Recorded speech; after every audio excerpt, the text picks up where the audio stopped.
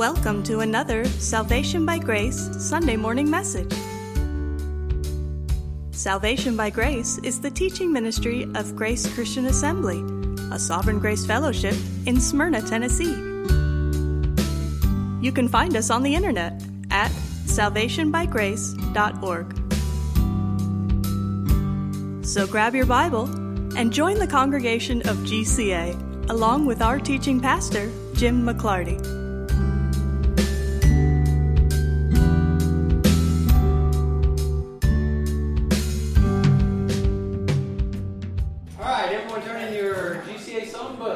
Number 35, Shout to the Lord.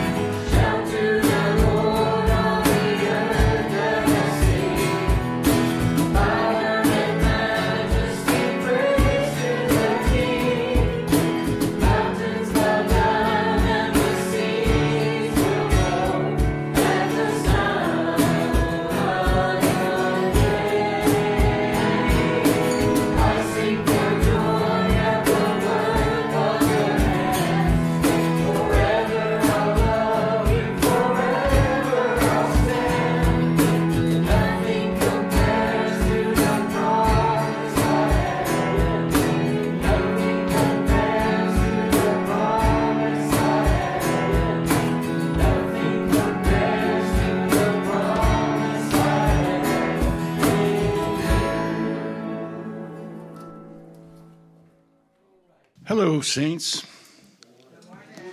If you'll turn in your Bibles, please, to Colossians chapter 2 and stand for the reading of God's Word.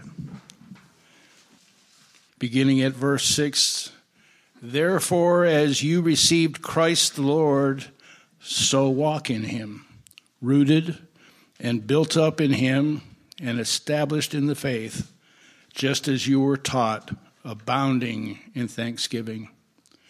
See to it that no one takes you captive by philosophy and empty deceit, according to human tradition, according to the elemental spirits of the world, and not according to Christ. For in him the whole fullness of deity dwells bodily, and you have been filled in him who is the head of all rule and authority. In him also you were circumcised with a circumcision made without hands, by putting off the body of the flesh by the circumcision of Christ, having been buried with him in baptism, in which you were also raised with him through faith in the powerful working of God, who raised him from the dead. And you who were dead in your trespasses and the uncircumcision of your flesh, God made alive together with him, having forgiven us all our trespasses, by canceling the record of debt that stood against us with its legal demands. This he set aside, nailing it to the cross. He disarmed the rulers and authorities and put them to open shame by triumphing over them in him.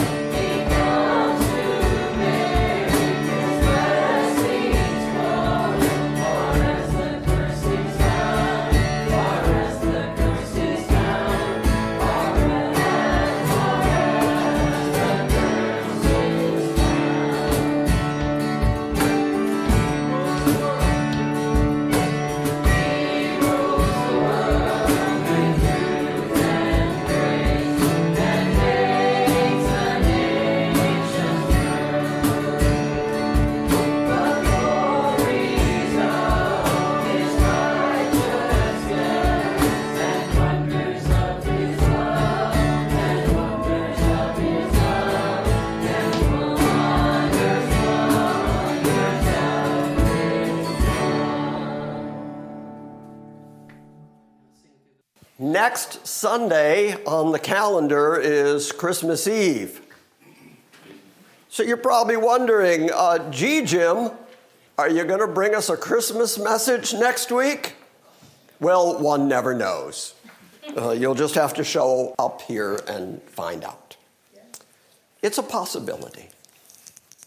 The week after that, Sunday falls on New Year's Eve, and it has been our tradition here at GCA that on the last Sunday of the year or the first Sunday of a new year, I take the morning essentially off, and you all get to talk. And we talk about what God has done for us in the past year. It's a great opportunity to look back over the last year. I know this year has held some difficulties and hardships for some of us, and yet here we are. This year has held some tremendous blessings. This is the year that Christian and Isabella got married. So they have a lot to thank God for. And so it's good, I think, for us collectively as a body to just pause and look back over the year and be able to see the faithfulness of God through the highlights, through the difficulties, through the hardships. God once again has gotten us through another year, and here we still are. And I know when we've done this in the past, I've heard kind of universally from everybody how much they enjoyed it. because in the process, you all get to know each other even better. So be prepared 2 weeks from today. Be prepared to talk about how good God has been to you. Be prepared to talk about the hardships you've been through and the blessings you've been through. It's not going to go on the internet. It's just family talk. It's just going to be us on the 31st of December.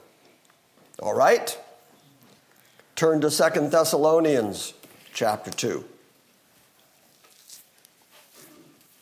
I hope if you came away with nothing else last week, that you recognize that Paul drew a parallel between the parousia, the appearance of Christ, and the departure. The word is sadly translated apostasy in the NASB. It is apostasia in the Greek. It is the departure. And then the removal of the restrainer. Those things all occur, and then the man of sin is revealed, and then the day of the Lord occurs. And that parallel between the parousia, the departure, and the removal is a parallel that I just don't think we can ignore. It's right there in the text. And so I think if we're reading it contextually, then we have to conclude that what Paul is saying is that Christ is going to appear in the sky. We are going to be gathered together to meet him, to meet the Lord in the air. He will appear in the clouds. We will be gathered to the clouds. That is the departure, and that is the removal of the restraining force that holds back this man of sin. Now that I have reminded you of that, let's start reading at 2 Thessalonians chapter 2, verse 1. Now we request you, brethren, with regard to the parousia, the coming of our Lord Jesus Christ, and our gathering together to him, that you may not be quickly shaken from your composure, or be disturbed either by a spirit, or a message, or a letter as if from us, to the effect that the day of the Lord has come.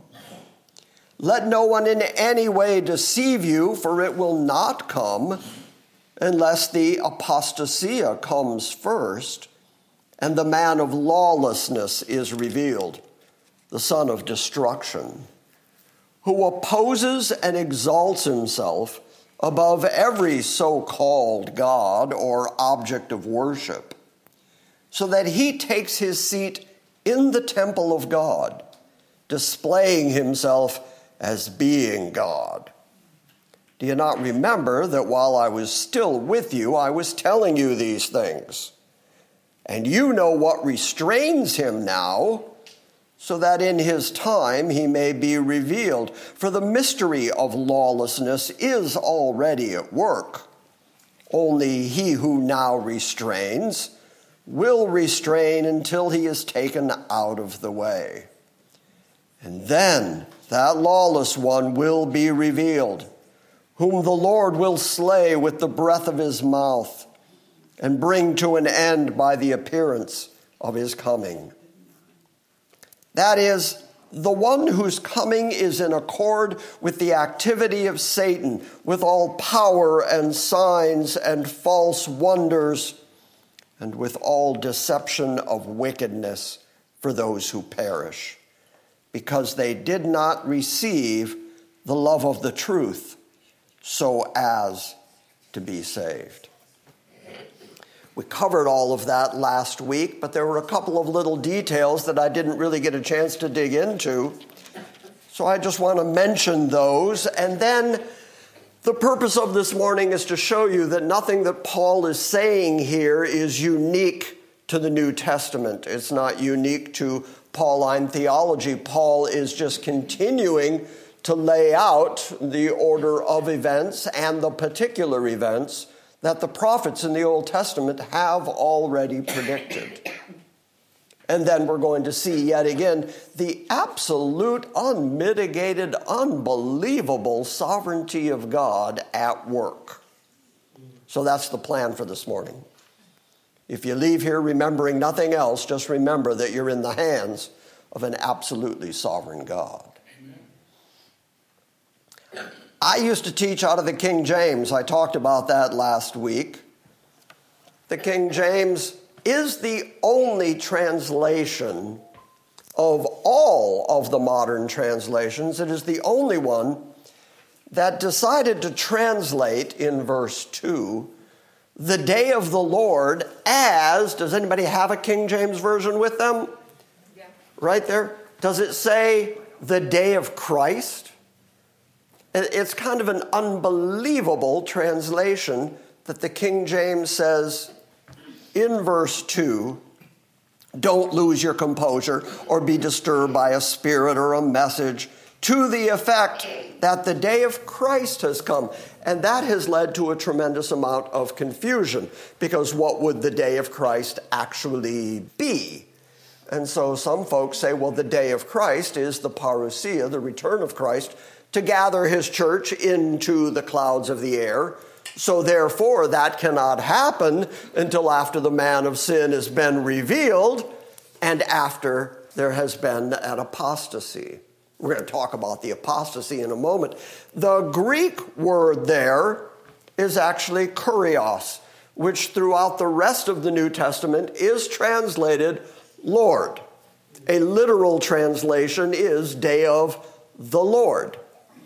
But I guess the translators of the King James, now I'm guessing what people thought like 500 years ago, but I'm guessing that they thought, well, kurios, that's the Lord, and Christ is the Lord, so therefore, day of Christ.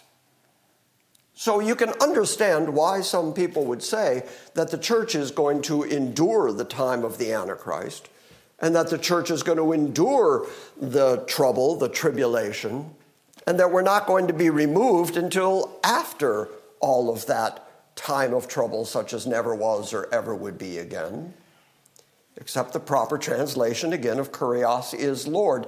And the Old Testament is replete with descriptions of the day of the Lord. We don't feel it as much, being 21st century Gentiles, but any Hebrew who knew his scripture at all would know that the worst time that's ever going to come on the planet is when God pours out his wrath, and that particular event is called the day of the Lord. It is consistently called that, and prophet after prophet describes the terror of the day of the Lord, a day of darkness and a day of judgment. So Paul simply took that phraseology, the day of the Lord, transferred it into Greek, and then as it was translated into English, rather inexplicably, the King James translators went with the day of Christ.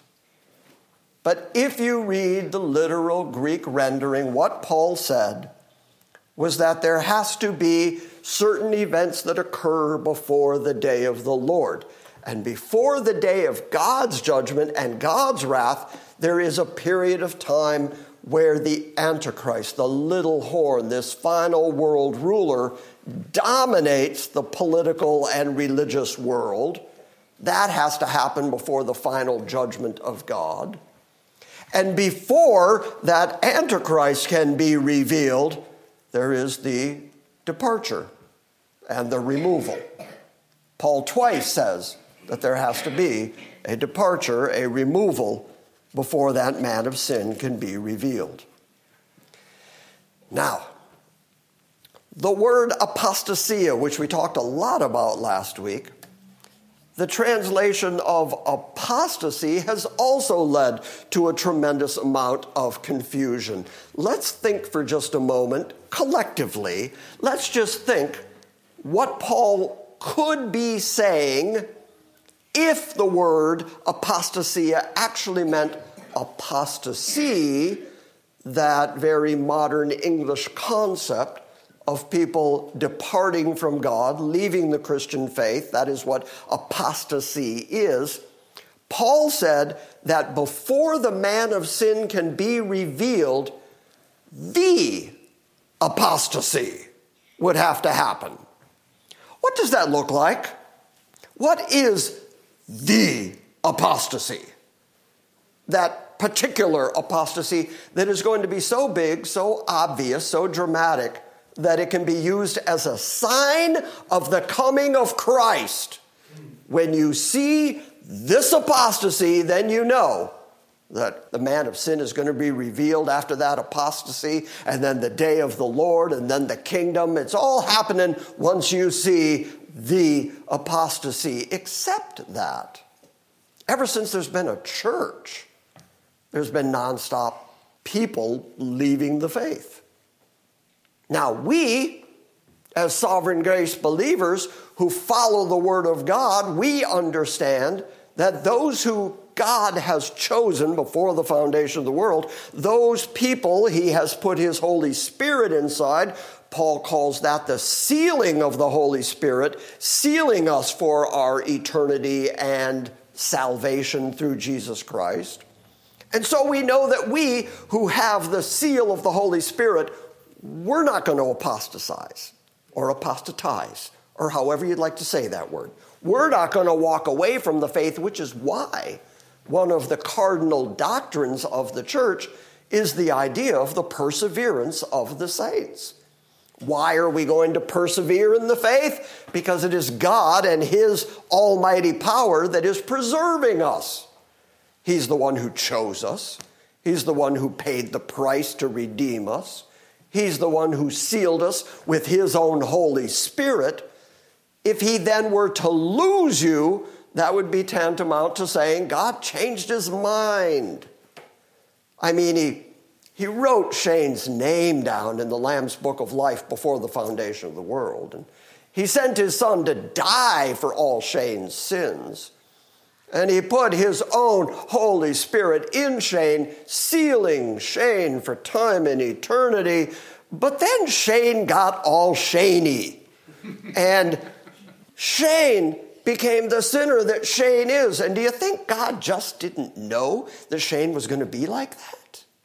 Do you think God was shocked and went, oh no, I chose him, I paid for him, I sealed him, Gabriel, get me an eraser. I've got to get his name out of the Lamb's Book of Life. No, of course not.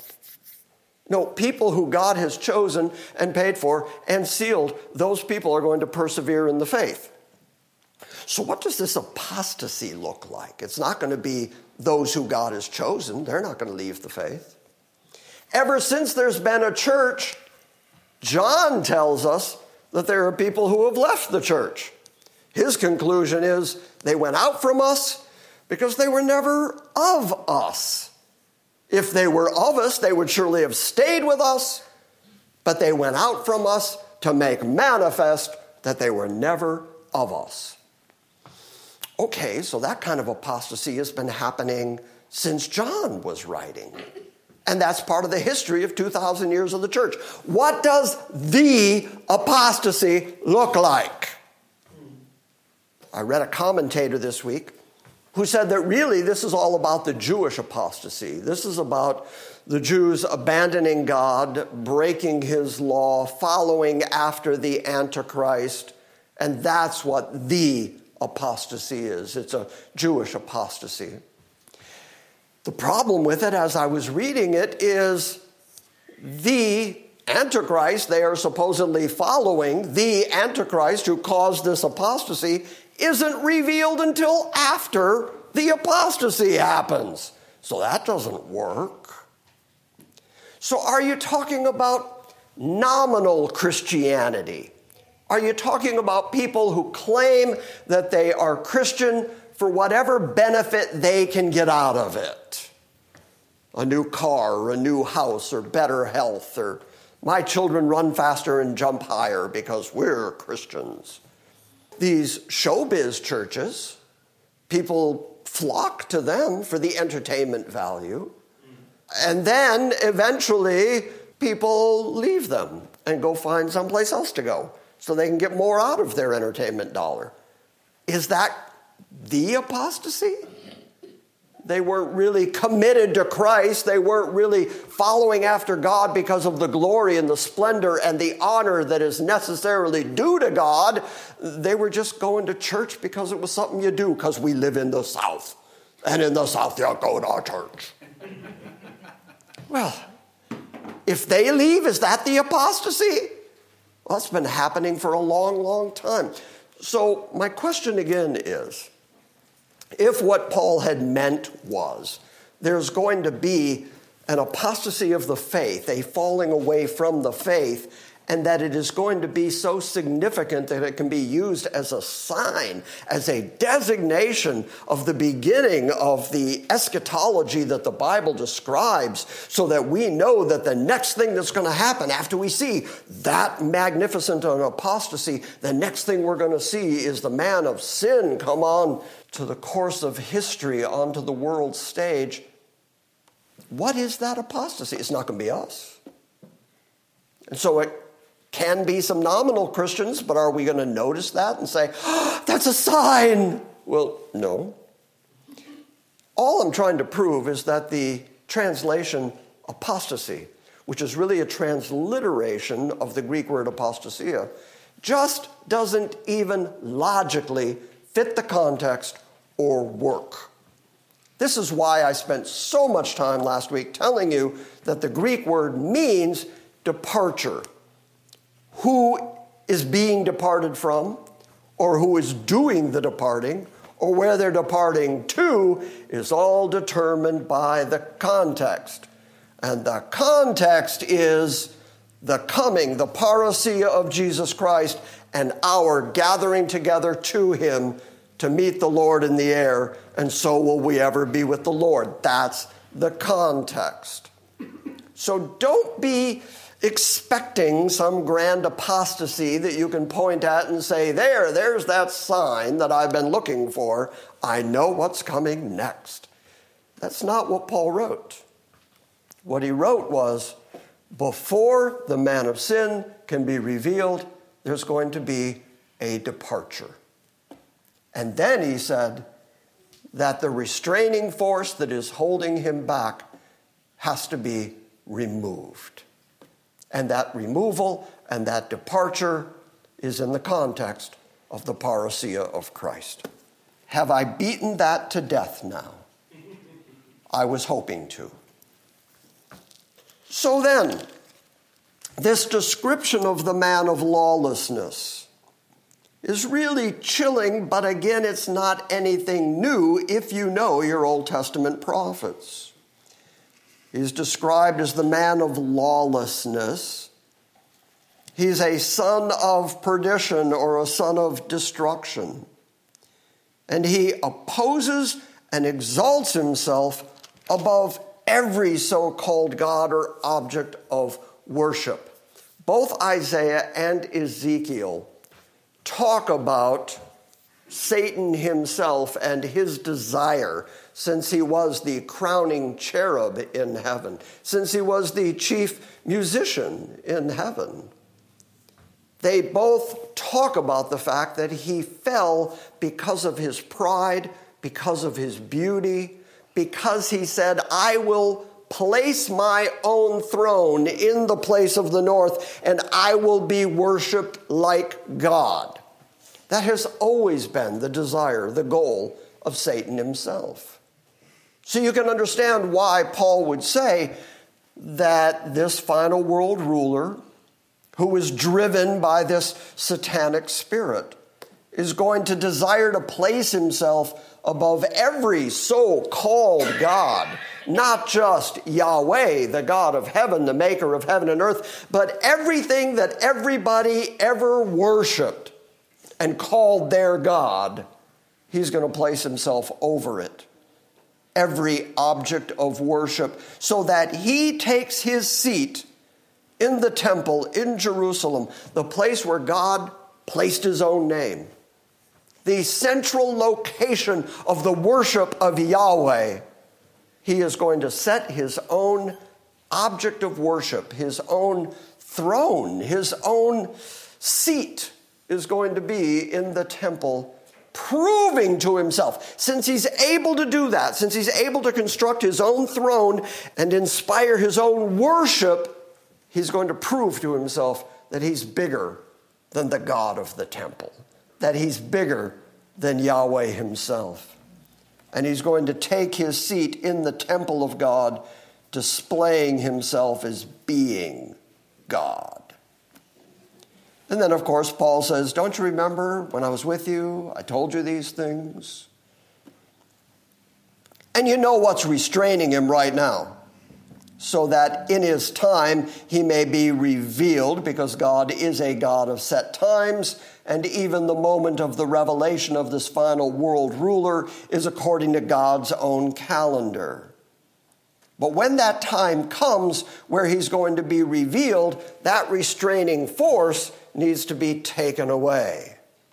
Because, says verse 7, that mystery of lawlessness, that lawless attitude, he's referred to as the lawless one, but that attitude of lawlessness is pervasive in the world right now.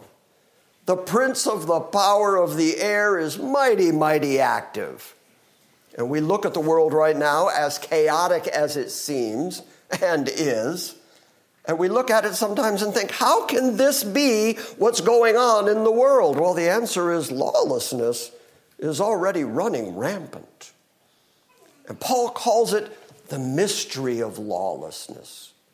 I mean, here you have a planet, a universe that was designed by an absolutely holy God. An absolutely holy, righteous, almighty God, and yet rebellion against him broke out. And Paul calls that a mystery. How does that happen? And now it's pervasive on planet Earth. That lawlessness is already at work, except that he who is now restraining that lawless one is going to do so until he's taken out of the way. And then that lawless one will be revealed. Notice how often Paul uses lawless, lawlessness, the son of lawlessness, the mystery of lawlessness, that lawless one. He is going to be in opposition to everything that is proper, righteous, holy, and according to the law of God. He is going to be incessantly breaking and rebelling against the laws of righteousness and holiness. And that lawless one is going to be revealed. But then what's going to become of him? When the Lord comes back, he will slay him with the breath of his mouth and bring him to an end by the appearance of his coming. That word is the epiphania of his coming. What word do you know, English word, do you know from the Greek word epiphania? Epiphany. By the very coming of Christ, by the radiance, by the glory of Christ, by his conspicuous, noticeable appearance. Well, that fits perfectly with what Jesus has already told us in Matthew 24, where the sun and the moon and the stars are all going to go out. They're going to go dark.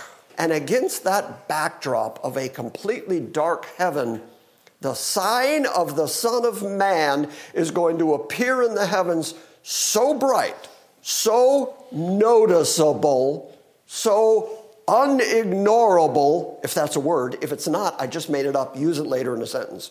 It's going to be so apparent to everybody on the planet that Jesus says it's going to be like the lightning that shines from the east to the west, where everybody sees it. The sign of the return of the Son of Man, the epiphania, the epiphany of Christ himself in his magnificence, coming back to the planet, and he's going to destroy him with the breath of his mouth. I find that phrase really interesting, the breath of his mouth, because in the book of Revelation, John sees him as returning with a two-edged sword coming out of his mouth. There's a lot of mouth language where Jesus and his judgment is concerned. It's apparently his words, his language. After all, he is the very one who is the speaking agency of God. He's the one who said, "Let there be light," and by golly, there was light. He's the one who spoke everything into existence. He's the one who's going to speak judgment against all those who were judged at his great white throne judgment. He's the one who is going to mop up the floor with the son of lawlessness with just his words, with the breath of his mouth. He can make, he can create, and he can destroy. That's a mighty, sovereign-sounding Christ.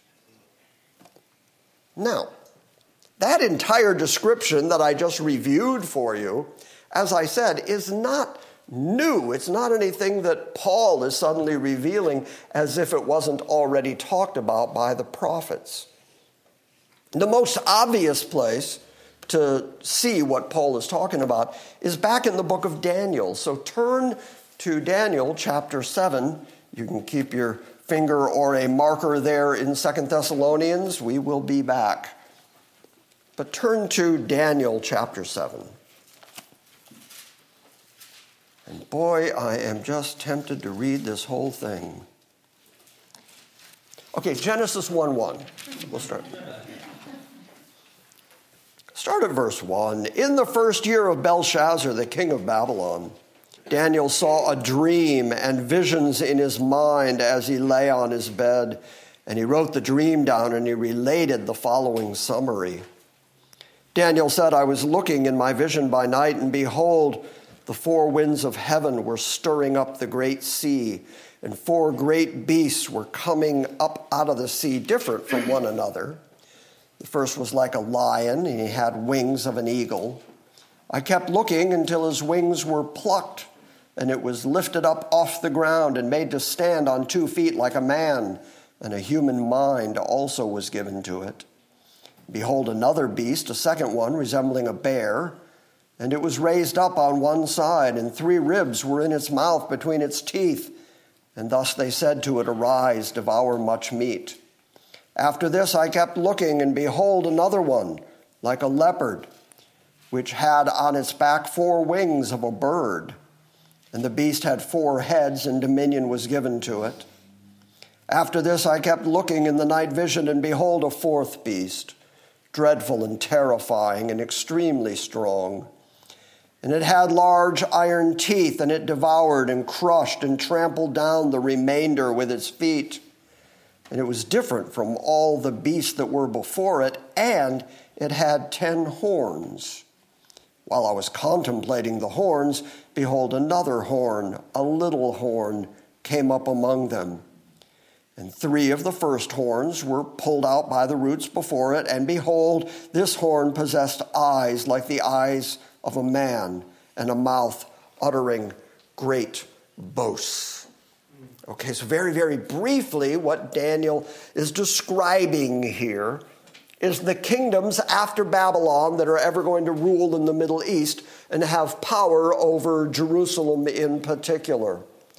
And the first was like a lion with wings, and it became a man. We find out that's Nebuchadnezzar and Babylon.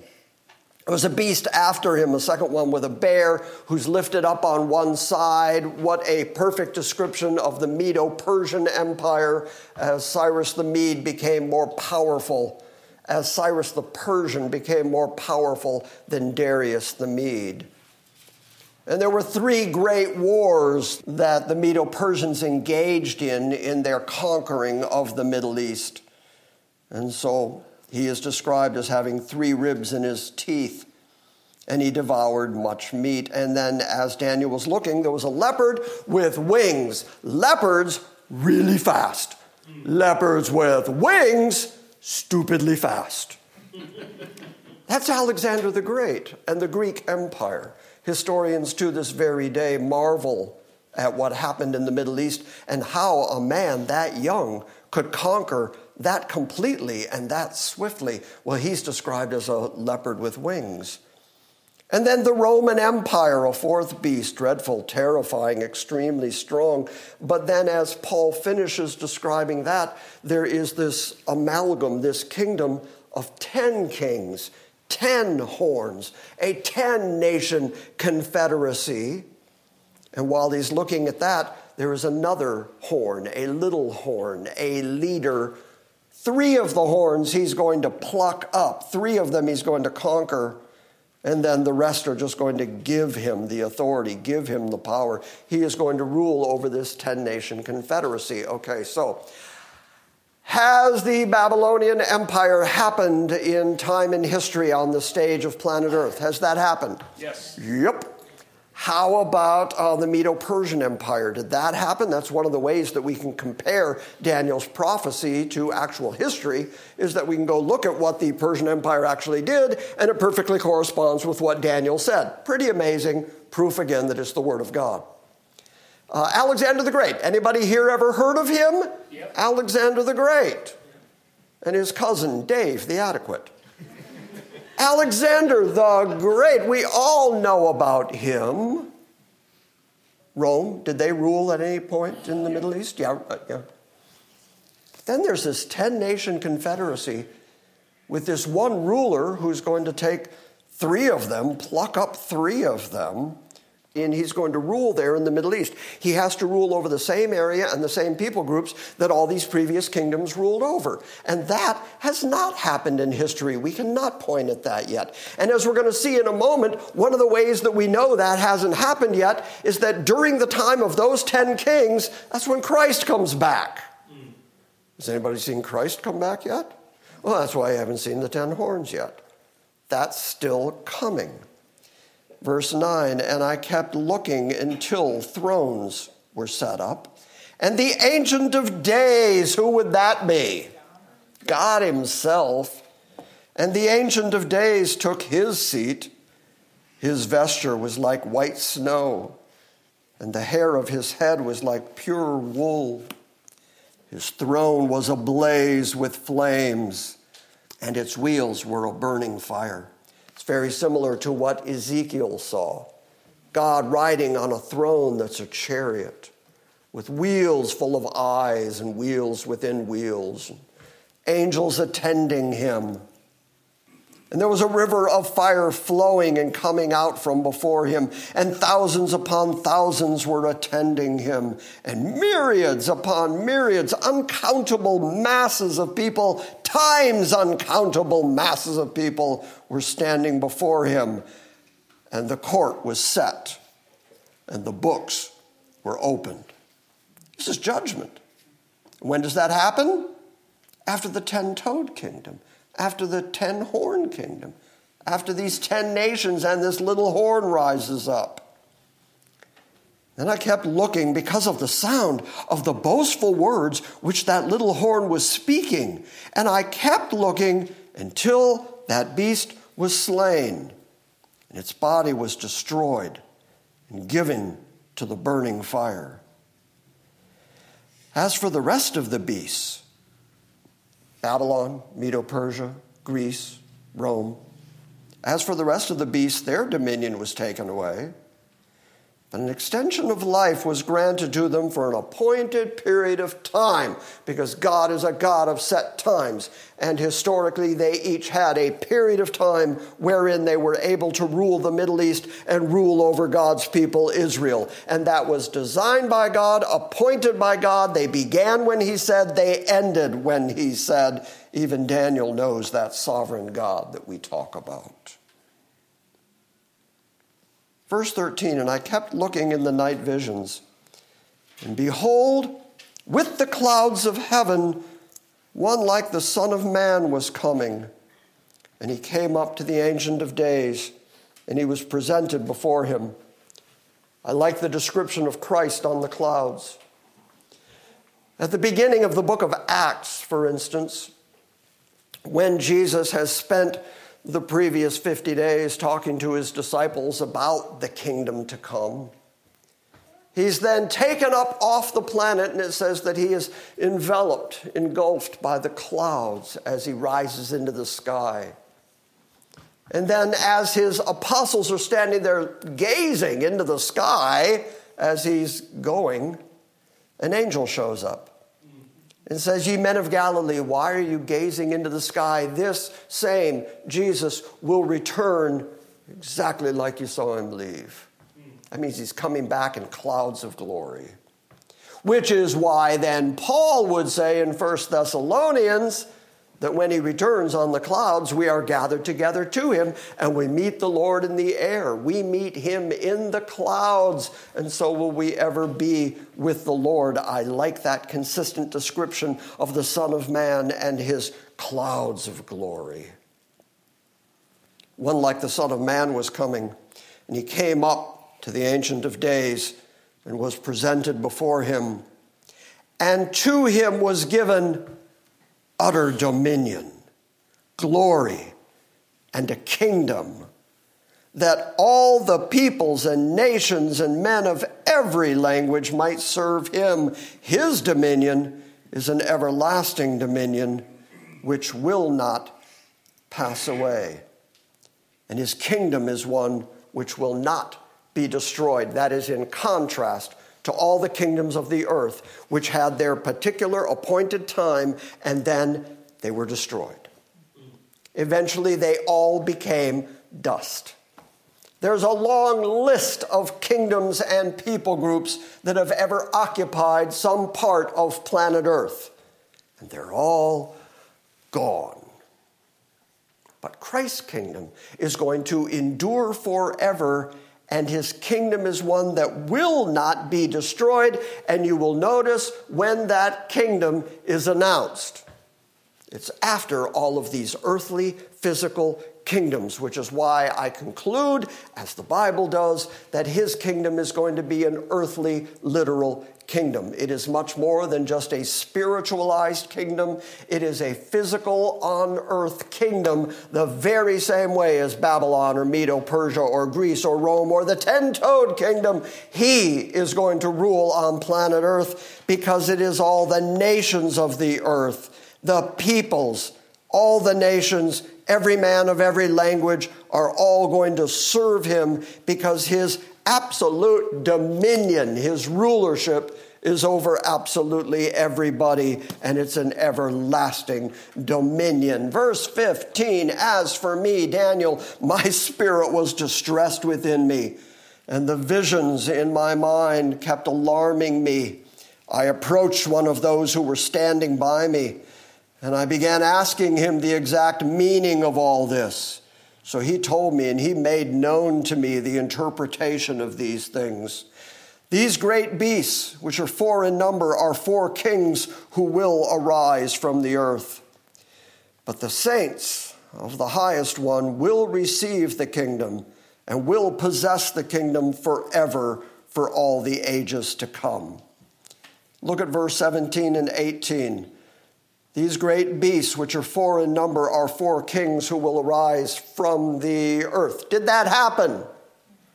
Yes, that absolutely happened. So then that means verse 18 also has to happen, which is the holy ones who belong to God are going to receive also an earthly kingdom and possess that kingdom forever, for all the ages to come.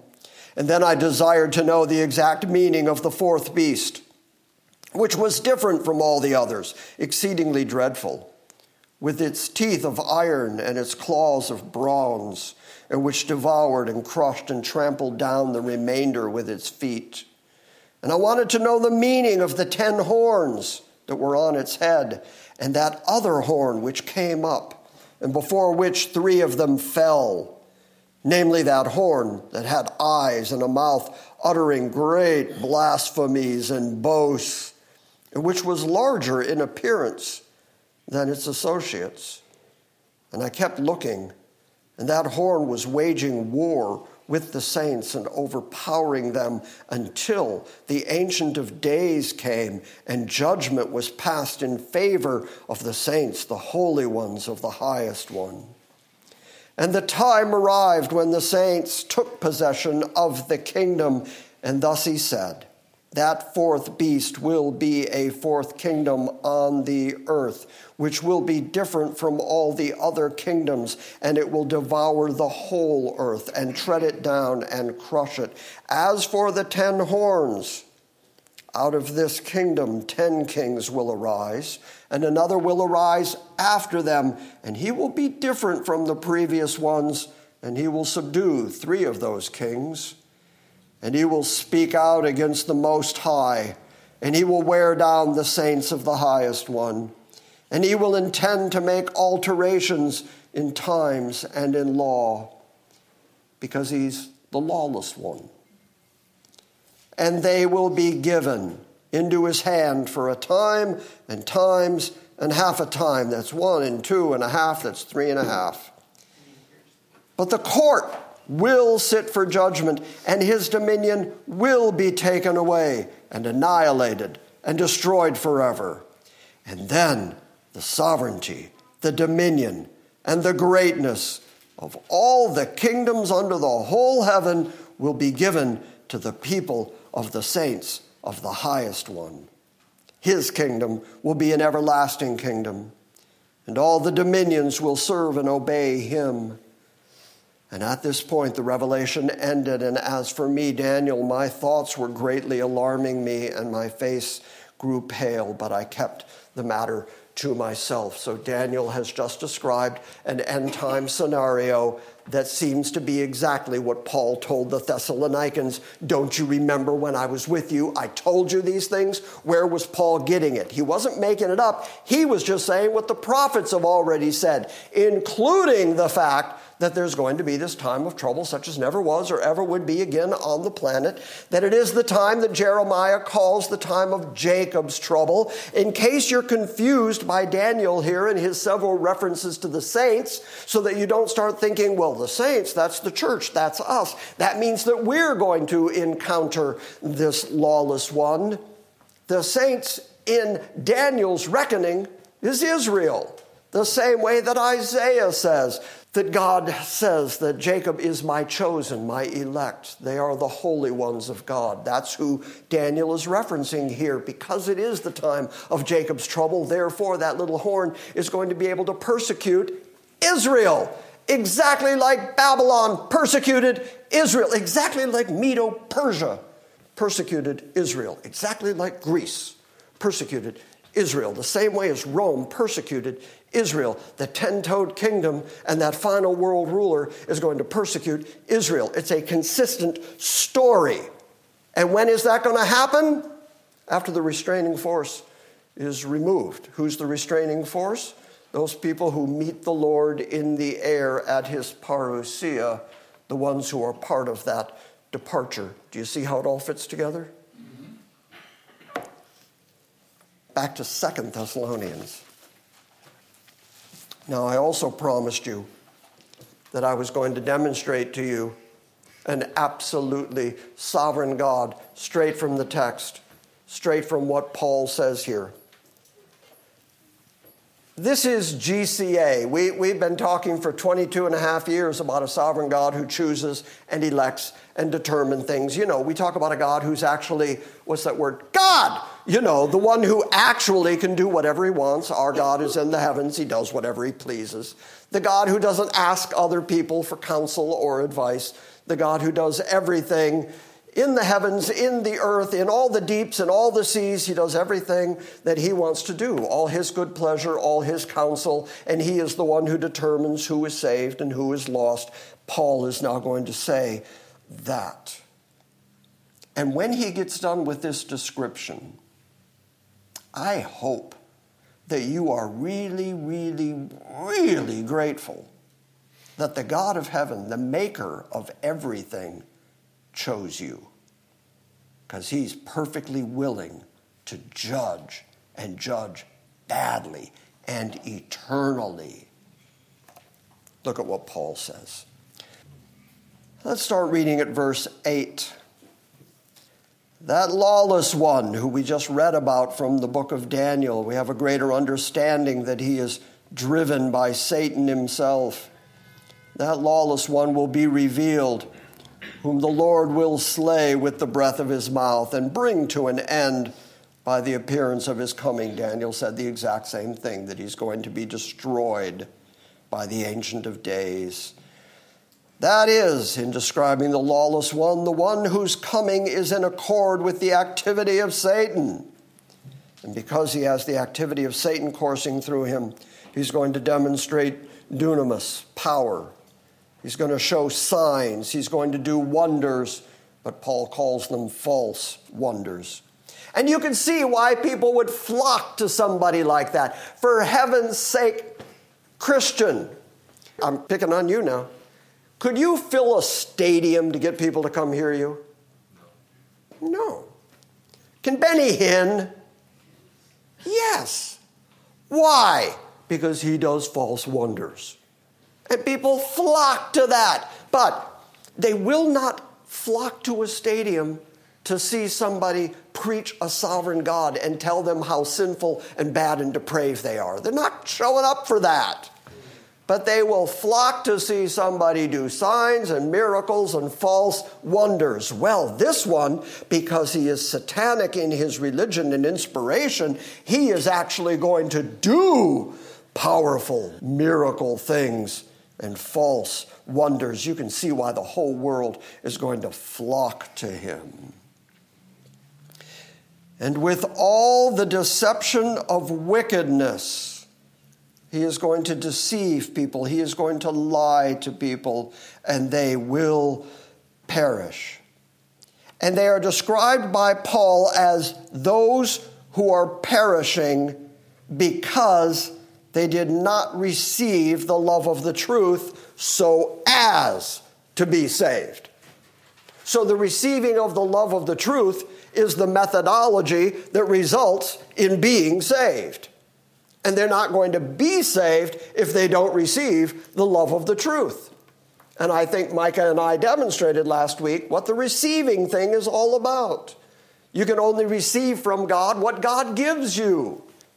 And he doesn't give to everybody the same way, as you're going to see in a moment. Because look at what God does to these people who he is determined are perishing.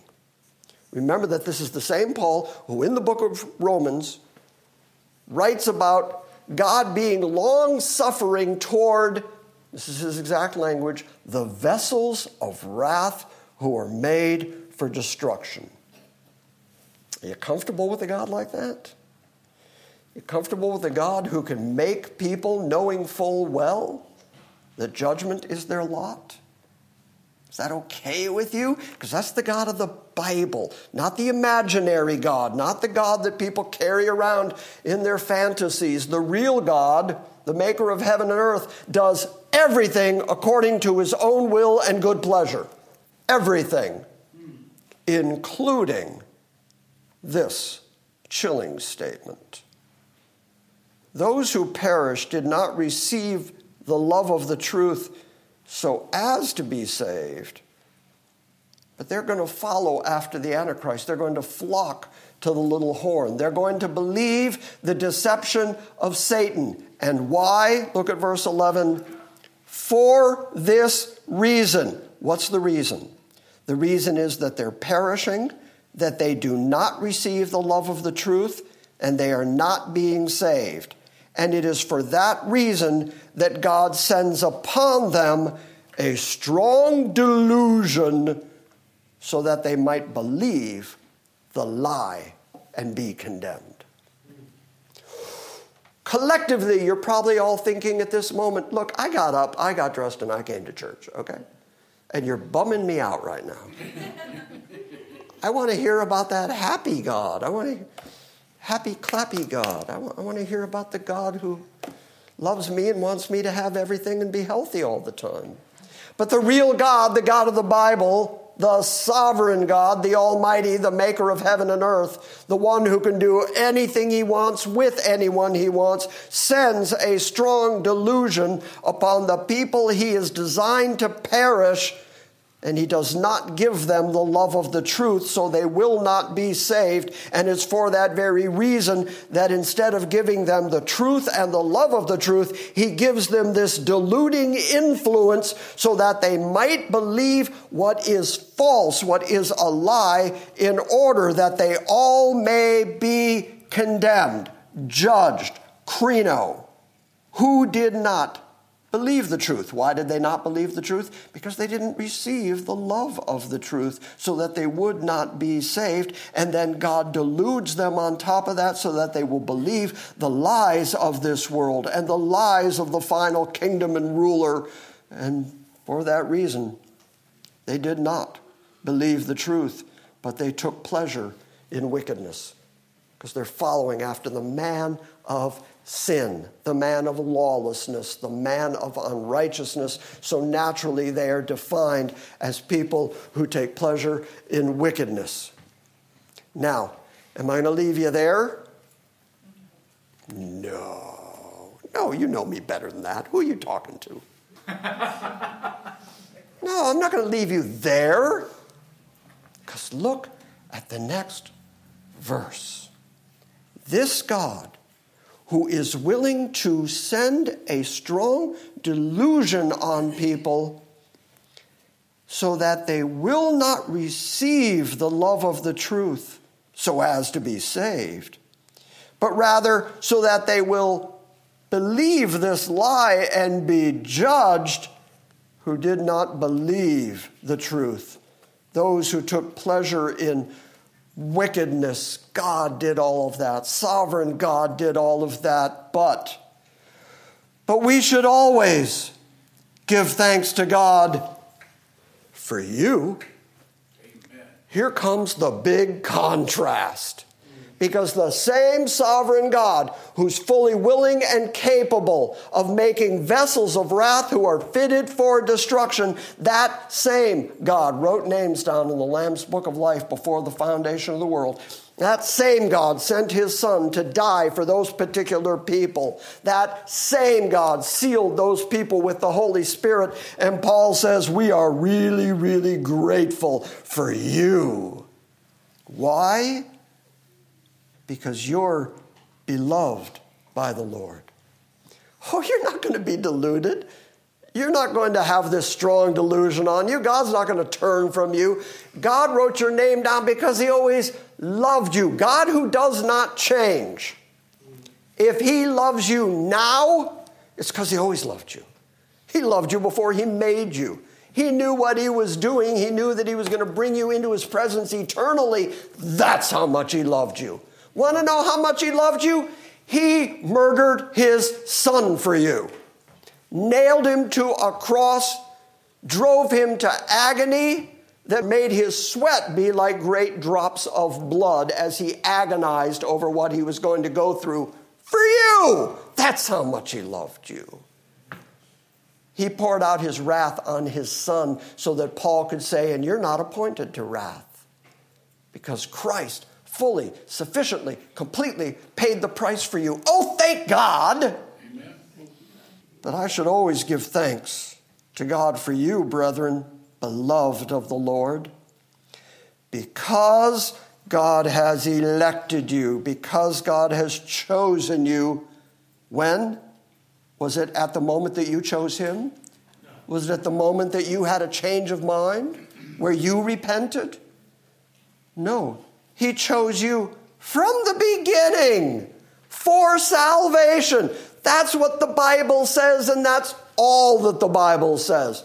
That everybody who is saved as a result of God's foreordination, predestination, determination, and election. It's the only way that people get saved, because that same God is willing to delude people and willing to judge people. And that God saved you. Do you understand anything I'm saying? Absolutely. Do you get it? Yeah. That's the God who saved you. So I got to ask you, how saved are you? You're way saved.